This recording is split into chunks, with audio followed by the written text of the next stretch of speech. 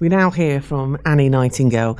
Annie joined BBC Radio 1 as the first female DJ in 1970 and was the only female DJ for the following 12 years. Annie is now 80 years old and currently the longest serving DJ on Radio 1. Annie has supported and championed women in radio and has made it her mission over her 50-year career to knock down doors to create opportunities for women on the airwaves. And I am delighted that Annie can join us today. Thank you very much, Miranda. Thank you for that overwhelming introduction. I hope I can live up to your lovely words. We are just all in awe of you. This is an amazing opportunity for me. And I was flapping. If you'd seen me beforehand, I've probably interviewed thousands of people, but interviewing Annie Nightingale, that's on a whole nother scale. So, yeah, let's just start at the beginning, Annie, because, I know the landscape of radio has changed massively since you started. First of all, for any listeners who don't know, when did you start and how did you start your career?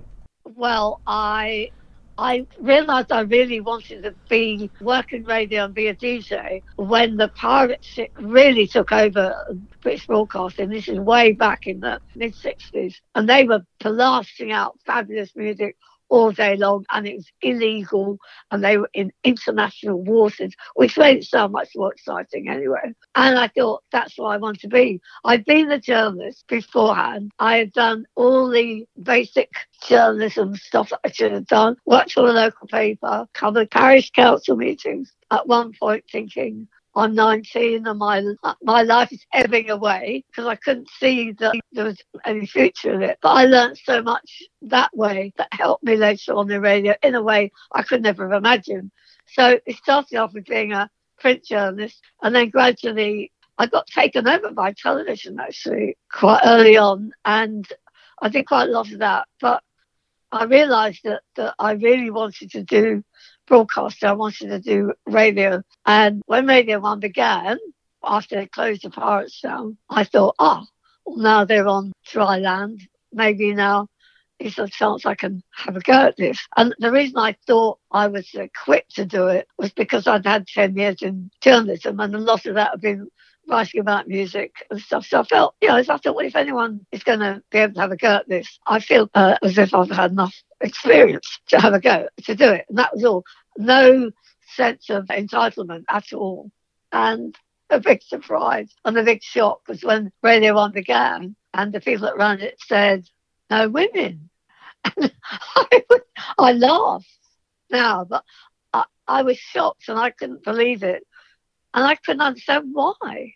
Why do they have no women? It just seemed crazy. And then the truth kind of gradually seeped out. And in a way, I've been asking that question ever since. I mean, it took me 3 years before I could get them to at least give me a chance. I said, look, let me have a go. If I'm no good, I totally will understand that and I will shut up and go away.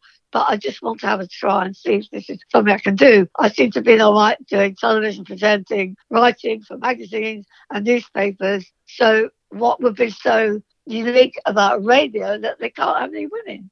And then they came out with this line and said, well, we regard the disc jockeys as husband substitutes, which was so sexist. I mean, appallingly so. And I kind of looked into it more and more.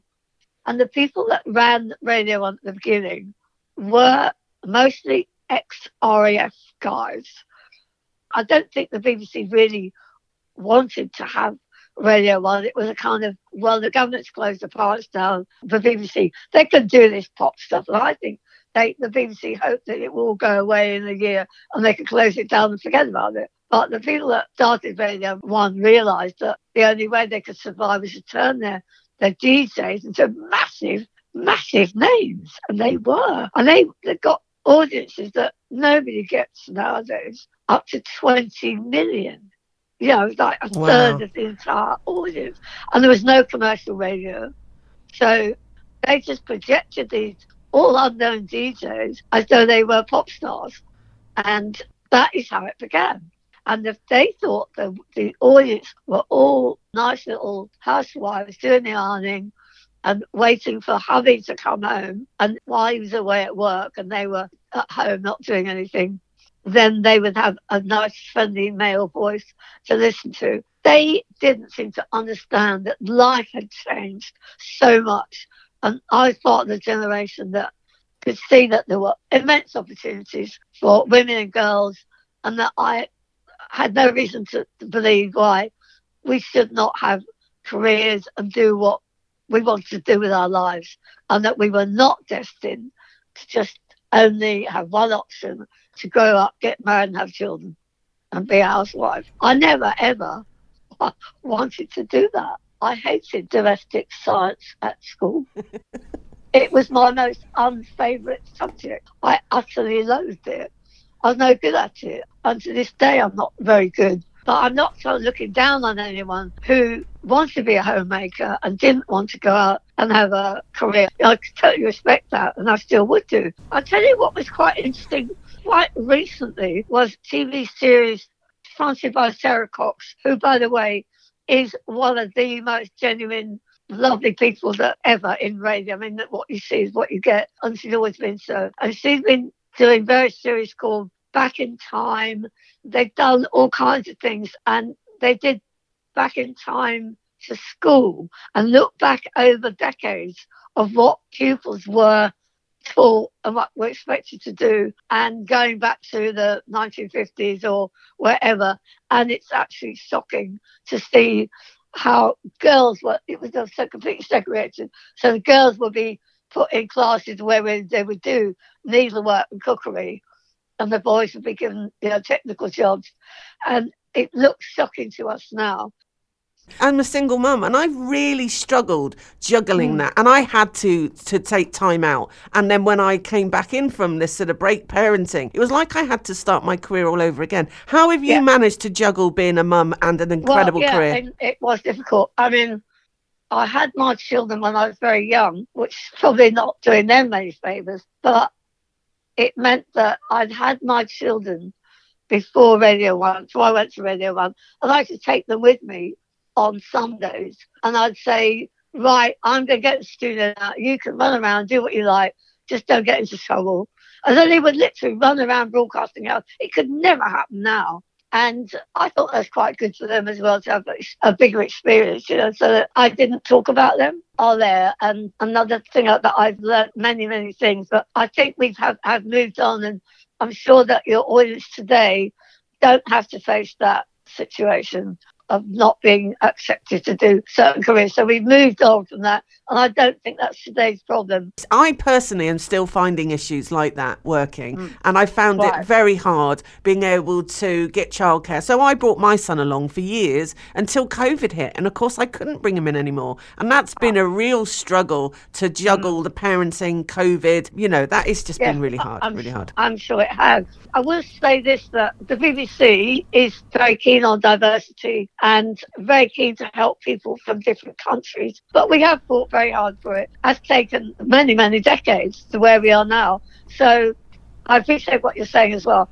I belong to Sound Women, which is to help women in broadcasting. A few years ago, we had more face-to-face meetings and stuff.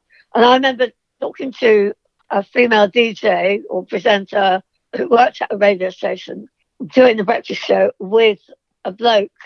So they did it between them. And I said to her, right, who drives the desk? And she said, he does.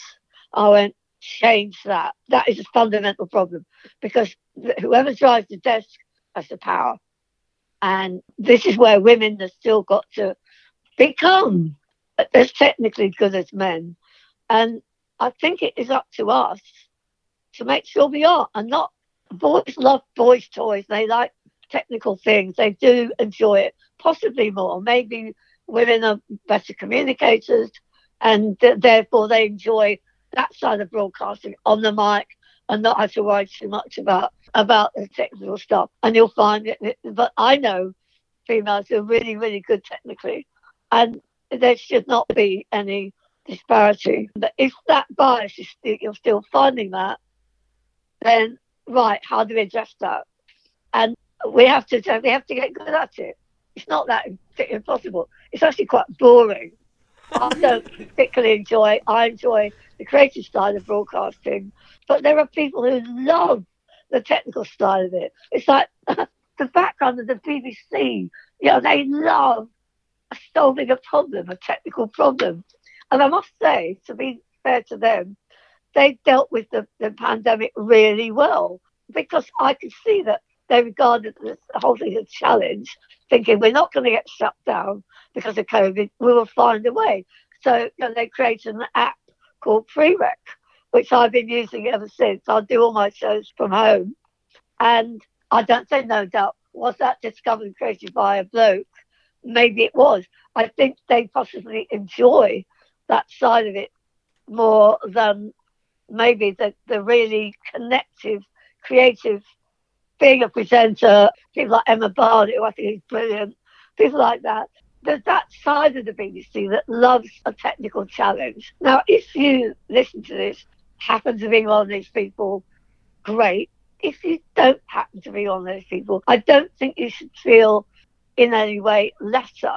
We've got to have the respect. If you look at the number of women presenters there are now on, say, Newsnight, it's predominantly women. And when they have to put a man on to front it, they're all over the place. They're stumbling over their words, and they're not good as people like Emily Maitland, Kirsty Walk, or they might do better in-depth political interviews.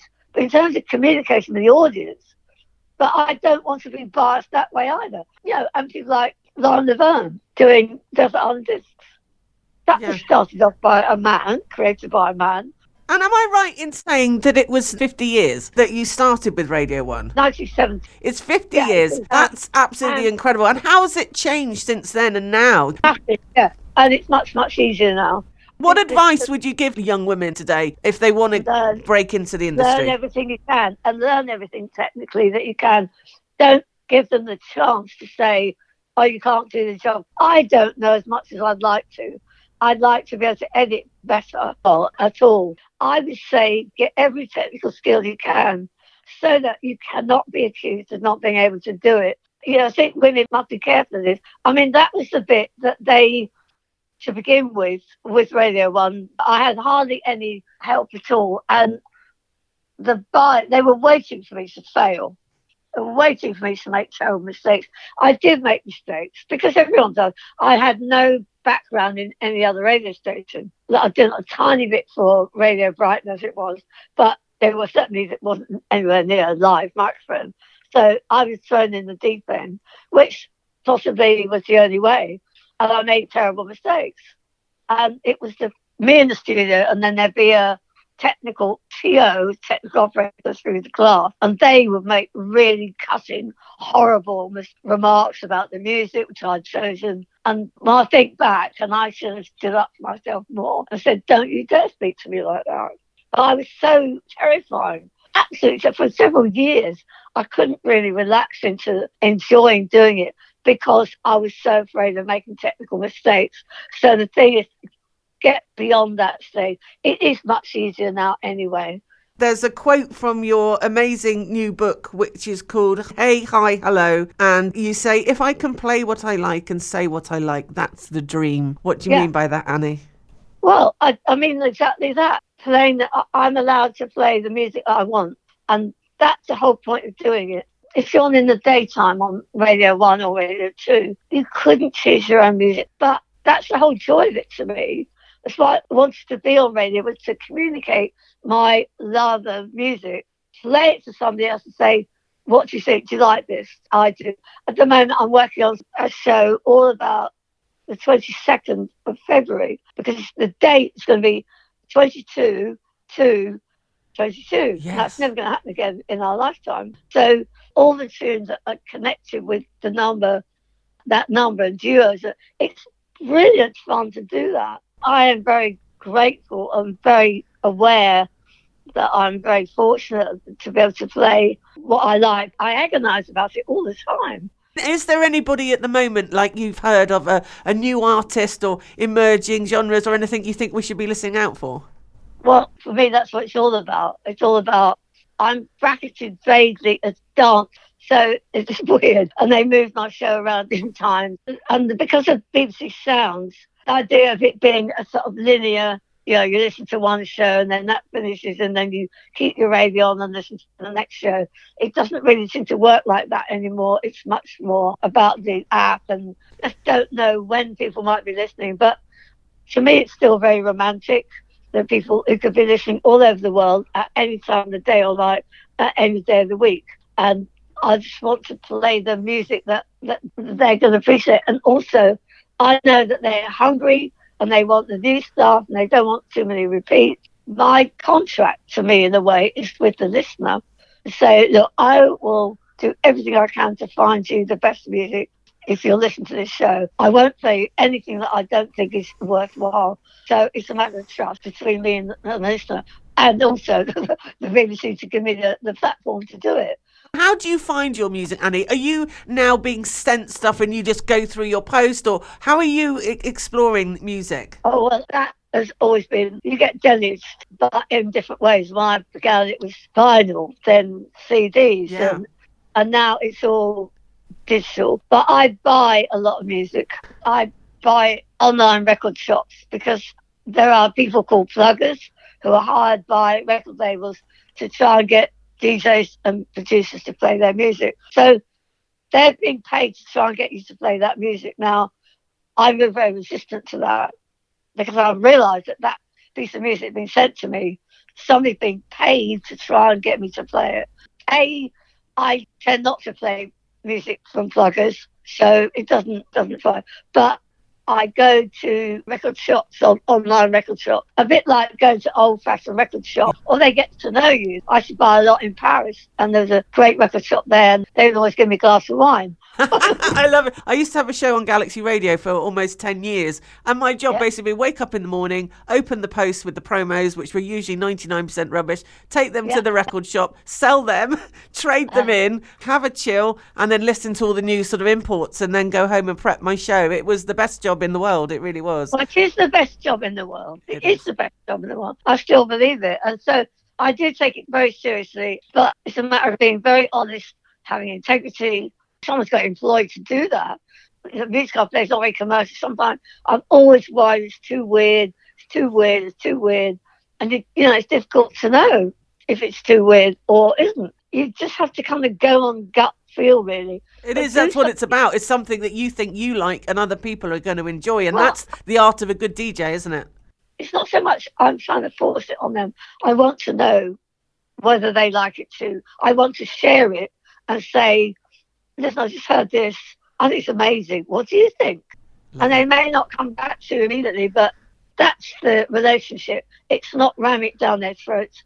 It's just saying, hey, I've discovered this. And obviously, I'm in a position that I get material before other people do. And there's so much out there now that it's actually, I think, more difficult for people who love music. Where they're going to begin, where they're going to find what they might like, because there's so many radio stations, there's so much Spotify and all of that. Have you got any advice for artists, how they should or could get noticed or get their music played? It's difficult to say. People talk about SoundCloud. And the great story about Billie Eilish, who I think is magnificent, was that she and her brother made this tune, put it on SoundCloud late at night, woke up, and the next day they got 1,000 followers. And they thought, wow, that's weird. We're teenagers. We don't know 1,000 people. And one of those 1,000 people was a manager who turned out to be the guy that's taken that all the way to the top. And very, very conscientious and very, very good management. But she'd also grown up in LA, parents who were musicians and actors. So she'd grown up in that, and her brother in that environment, which may have helped. But I still wonder if you or I made a record, put it on SoundCloud, expect it to be turned into Billie Eilish, understanding albums like that. I'd like to believe that it does, but that seems to be the way to do it. If it's electronic music, certainly, which is my sort of thing, really. So there's so many sides to it, but I'm interested in helping along people who want to become broadcasters. And I'll just say some basic advice that I was given about doing television was be yourself. Now, that's all very well, but it's very hard to be yourself if you think, yeah, but I'm nobody. Why would anyone want to listen to me? And that's how most people feel. So it's quite a struggle to be yourself. You can obviously be guided by other people. People say to me, who did you base yourself on? I started broadcasting. I said, well, no, women, because there weren't any. And in a way, that's probably been quite helpful, because I can't be accused of copying anybody. Annie Nightingale, thank you so much for joining us today. We just all want to say thank you so much. The goddess of radio. That was the goddess of radio, the legendary Annie Nightingale. Lip smacking, gas bagging, tongue wagging, no nagging, Fem FM.